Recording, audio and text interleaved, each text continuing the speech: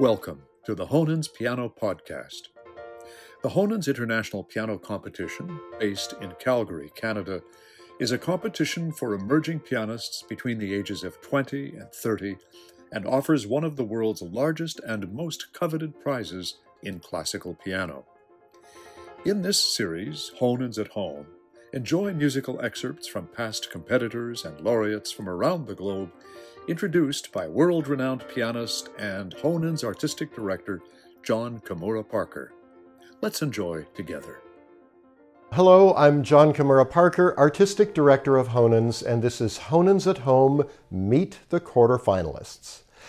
In this edition of Honens at Home, you'll meet Chinese pianist Yangrui Tsai, one of our Honens 2022 quarterfinalists. He has chosen to play two movements from Petrushka by Igor Stravinsky. It's originally a ballet score for orchestra and tells a love story that leads to jealousy, hatred, and ironic tragedy. It takes a skilled pianist to translate Stravinsky's orchestral colors and timbres onto the piano. Yangrui says that when he's performing this work, he enjoys picturing himself as part of the ballet, witnessing the drama of the three puppet protagonists. Here's Russian Dance and Petrushka's Room by Igor Stravinsky, performed by Yangrui Tsai.